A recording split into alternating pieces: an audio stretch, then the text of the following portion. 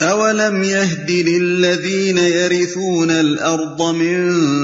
بَعْدِ أَهْلِهَا أَن لَّوْ نَشَاءُ أَصَبْنَاهُم بِذُنُوبِهِمْ وَنَطْبَعُ عَلَىٰ قُلُوبِهِمْ فَهُمْ لَا يَسْمَعُونَ۔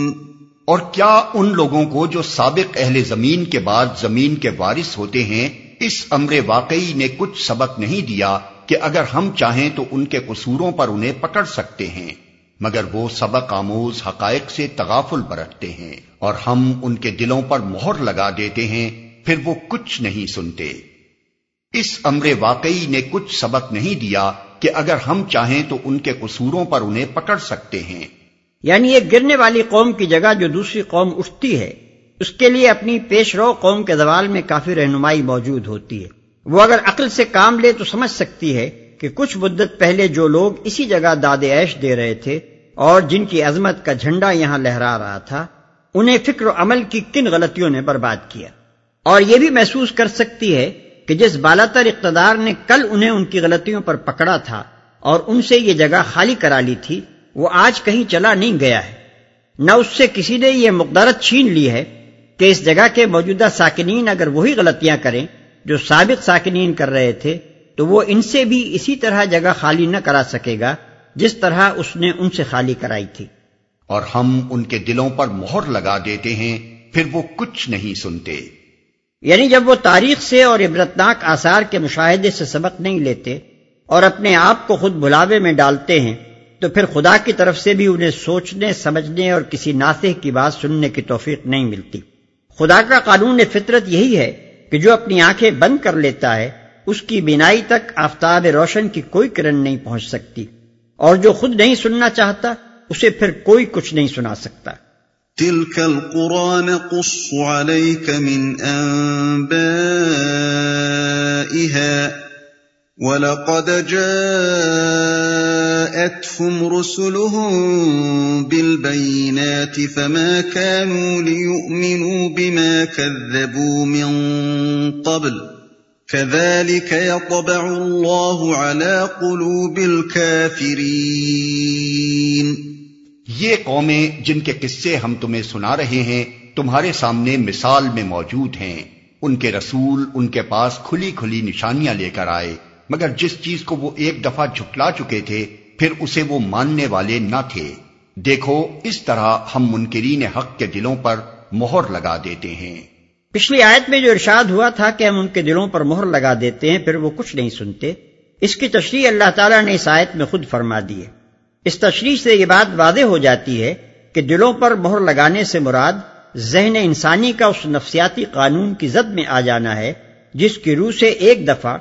جاہلی تعصبات یا نفسانی اغراض کے بنا پر حق سے منہ موڑ لینے کے بعد پھر انسان اپنی ضد اور حق دھرمی کے الجھاؤ میں الجھتا ہی چلا جاتا ہے، اور کسی دلیل، کسی مشاہدے اور کسی تجربے سے اس کے دل کے دروازے قبول حق کے لیے نہیں کھلتے۔ وَمَا وَجَدْنَا لِأَكْثَرِهِم مِّنْ عَهْدٍ وَإِن وَجَدْنَا أَكْثَرَهُمْ لَفَاسِقِينَ۔ ہم نے ان میں سے اکثر میں کوئی پاس عہد نہ پایا بلکہ اکثر کو فاسق ہی پایا۔ کوئی پاس عہد نہ پایا یعنی کسی قسم کے عہد کا پاس بھی نہ پایا، نہ اس فطری عہد کا جس میں پیدائشی طور پر انسان خدا کا بندہ اور پروردہ ہونے کی حیثیت سے بندھا ہوا ہے، نہ اس اجتماعی عہد کا پاس جس میں ہر فرد بشر انسانی برادری کا ایک رکن ہونے کی حیثیت سے بندھا ہوا ہے، اور نہ اس ذاتی عہد کا پاس جو آدمی اپنی مصیبت اور پریشانی کے لمحوں میں یا کسی جذبہ خیر کے موقع پر خدا سے بطور خود باندھا کرتا ہے۔ انہی تینوں عہدوں کے توڑنے کو یہاں فسق قرار دیا گیا ہے۔ ثم بعثنا من بعدهم موسى بآياتنا إلى فرعون وملئه فظلموا بها فانظر كيف كان عاقبة المفسدين۔ پھر ان قوموں کے بعد جن کا ذکر اوپر کیا گیا ہم نے موسیٰ کو اپنی نشانیوں کے ساتھ فرعون اور اس کی قوم کے سرداروں کے پاس بھیجا، مگر انہوں نے بھی ہماری نشانیوں کے ساتھ ظلم کیا، پس دیکھو کہ ان مفسدوں کا کیا انجام ہوا۔ اس کی قوم کے سرداروں کے پاس بھیجا۔ اوپر جو قصے بیان ہوئے ہیں ان سے مقصود یہ ذہن نشین کرانا تھا کہ جو قوم خدا کا پیغام پانے کے بعد اسے رد کر دیتی ہے اسے پھر ہلاک کیے بغیر نہیں چھوڑا جاتا۔ اس کے بعد اب موسیٰ اور فرعون اور بنی اسرائیل کا قصہ کئی رکوعوں تک مسلسل چلتا ہے، جس میں اس مضمون کے علاوہ چند اور اہم سبق بھی کفار قریش، یہود اور ایمان لانے والے گروہ کو دیے گئے ہیں۔ کفار قریش کو اس قصے کے پیرائے میں یہ سمجھانے کی کوشش کی گئی ہے کہ دعوت حق کے ابتدائی مرحلوں میں حق اور باطل کی قوتوں کا جو تناسب بظاہر نظر آتا ہے اس سے دھوکہ نہ کھانا چاہیے۔ حق کی تو پوری تاریخ ہی اس بات پر گواہ ہے کہ وہ ایک نئی قوم بلکہ ایک نئی دنیا کی عقلیت سے شروع ہوتا ہے اور بغیر کسی سر و سامان کے اس باطل کے خلاف لڑائی چھیڑ دیتا ہے جس کی پشت پر بڑی بڑی قوموں اور سلطنتوں کی طاقت ہوتی ہے۔ پھر بھی آخر کار وہی غالب آ کر رہتا ہے۔ نیز اس قصے میں ان کو یہ بھی بتایا گیا ہے کہ داعی حق کے مقابلے میں جو چالیں چلی جاتی ہیں اور جن تدبیروں سے اس کی دعوت کو دبانے کی کوشش کی جاتی ہے وہ کس طرح الٹی پڑتی ہیں، اور یہ کہ اللہ تعالیٰ منکرین حق کی ہلاکت کا آخری فیصلہ کرنے سے پہلے ان کو کتنی کتنی طویل مدت تک سنبھلنے اور درست ہونے کے مواقع دیتا چلا جاتا ہے، اور جب کسی تنبیہ، کسی سبق آموز واقع اور کسی روشن نشانی سے بھی وہ اثر نہیں لیتے تو پھر انہیں کیسی عبرتناک سزا دیتا ہے۔ جو لوگ نبی صلی اللہ علیہ وسلم پر ایمان لے آئے تھے ان کو اس قصے میں دوہرا سبق دیا گیا ہے۔ پہلا سبق اس بات کا کہ اپنی قلت و کمزوری کو اور مخالفین حق کی کثرت و شوکت کو دیکھ کر ان کی ہمت نہ ٹوٹے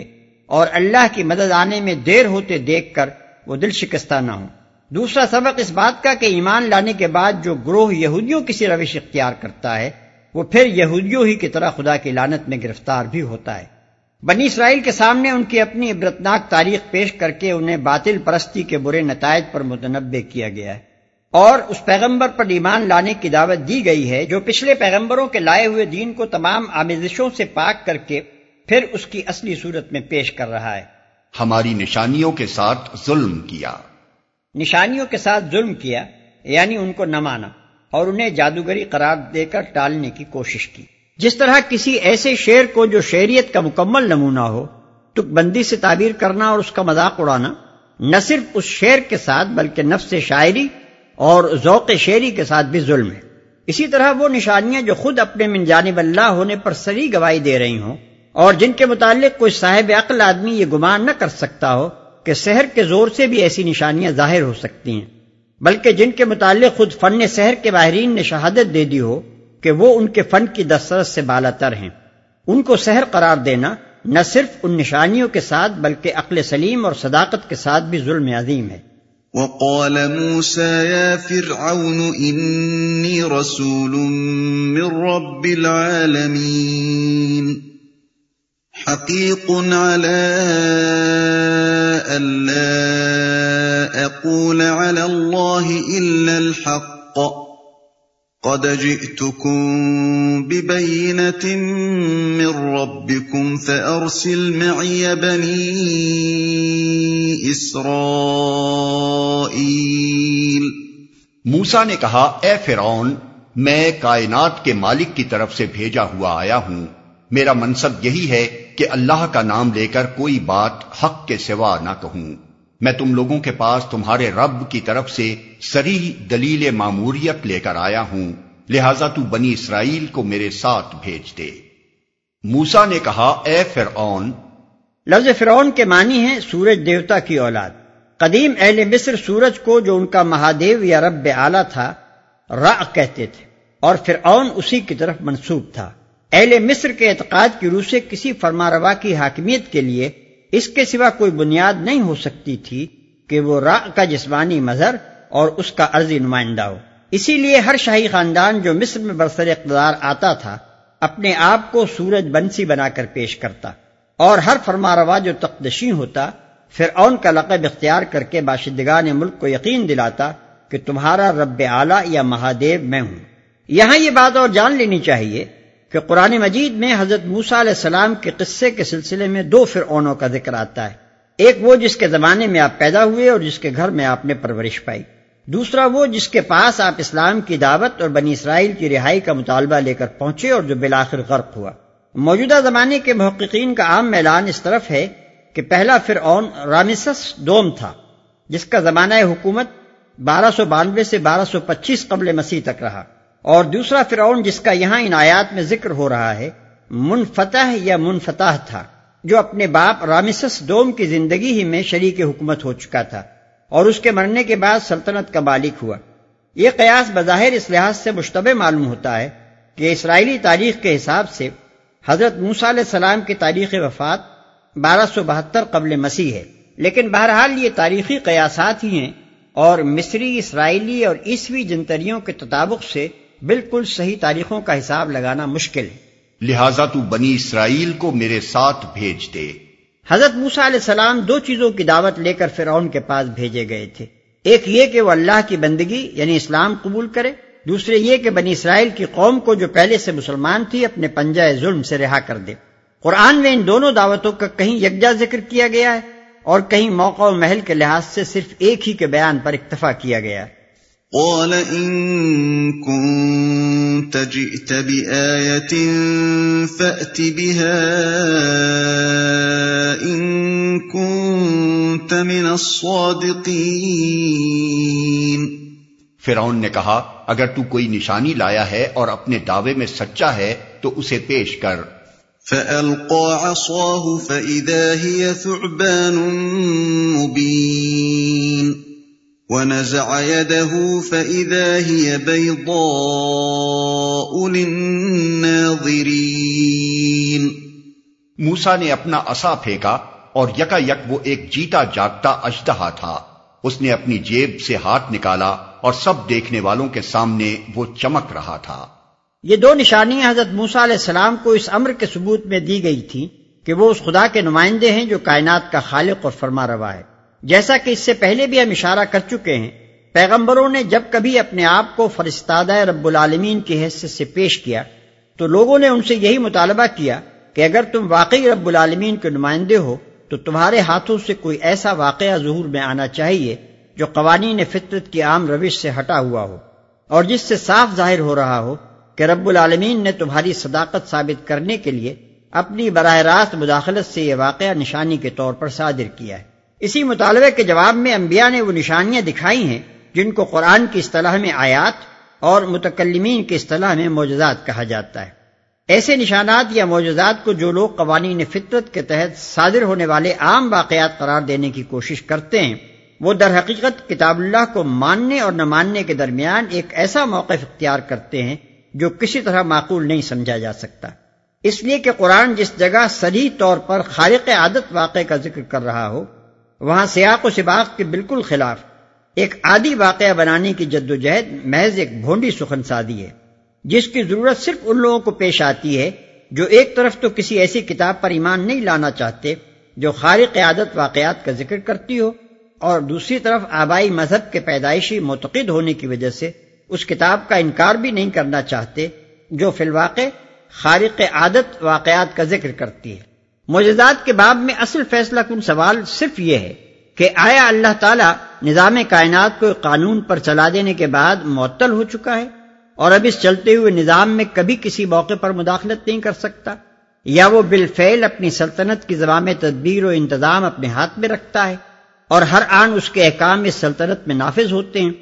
اور اس کو ہر وقت اختیار حاصل ہے کہ اشیاء کی شکلوں اور واقعات کی عادی رفتار میں جزئی طور پر یا کلی طور پر جیسا چاہے اور جب چاہے تغیر کر دے۔ جو لوگ اس سوال کے جواب میں پہلی بات کے قائل ہیں ان کے لیے معجزات کو تسلیم کرنا غیر ممکن ہے، کیونکہ معجزہ نہ ان کے تصور خدا سے میل کھاتا ہے اور نہ تصور کائنات سے۔ لیکن ایسے لوگوں کے لیے مناسب یہی ہے کہ وہ قرآن کی تفسیر و تشریح کرنے کے بجائے اس کا صاف صاف انکار کر دیں، کیونکہ قرآن نے تو اپنا زور بیان ہی خدا کے مقدم الذکر تصور کا ابطال اور مؤخر الذکر تصور کا اس بات کرنے پر صرف کیا ہے، بخلاف اس کے جو شخص قرآن کے دلائل سے مطمئن ہو کر دوسرے تصور کو قبول کر لے اس کے لیے معجزے کو سمجھنا اور تسلیم کرنا کچھ مشکل نہیں رہتا۔ ظاہر ہے کہ جب آپ کا عقیدہ ہی یہ ہوگا کہ اژدہے جس طرح پیدا ہوا کرتے ہیں اسی طرح وہ پیدا ہو سکتے ہیں، اس کے سوا کسی دوسرے ڈھنگ پر کوئی اژدہا پیدا کر دینا خدا کی قدرت سے باہر ہے، تو آپ مجبور ہیں کہ ایسے شخص کے بیان کو قطعی طور پر جھٹلا دیں جو آپ کو خبر دے رہا ہو کہ ایک لاٹھی اژدہے میں تبدیل ہوئی اور پھر اژدہے سے لاٹھی بن گئی۔ لیکن اس کے برعکس اگر آپ کا عقیدہ یہ ہو کہ بے جان مادے میں خدا کے حکم سے زندگی پیدا ہوتی ہے، اور خدا جس مادے کو جیسی چاہے زندگی عطا کر سکتا ہے، اس کے لیے خدا کے حکم سے لاٹھی کا اژدہا بننا اتنا ہی غیر عجیب واقعہ ہے جتنا اسی خدا کے حکم سے انڈے کے اندر بھرے ہوئے چند بے جان مادوں کا اژدہا بن جانا غیر عجیب ہے۔ مجرد یہ فرق کہ ایک واقعہ ہمیشہ پیش آتا رہتا ہے اور دوسرا واقعہ صرف 3 مرتبہ پیش آیا، ایک کو غیر عجیب اور دوسرے کو عجیب بنا دینے کے لیے کافی نہیں ہے۔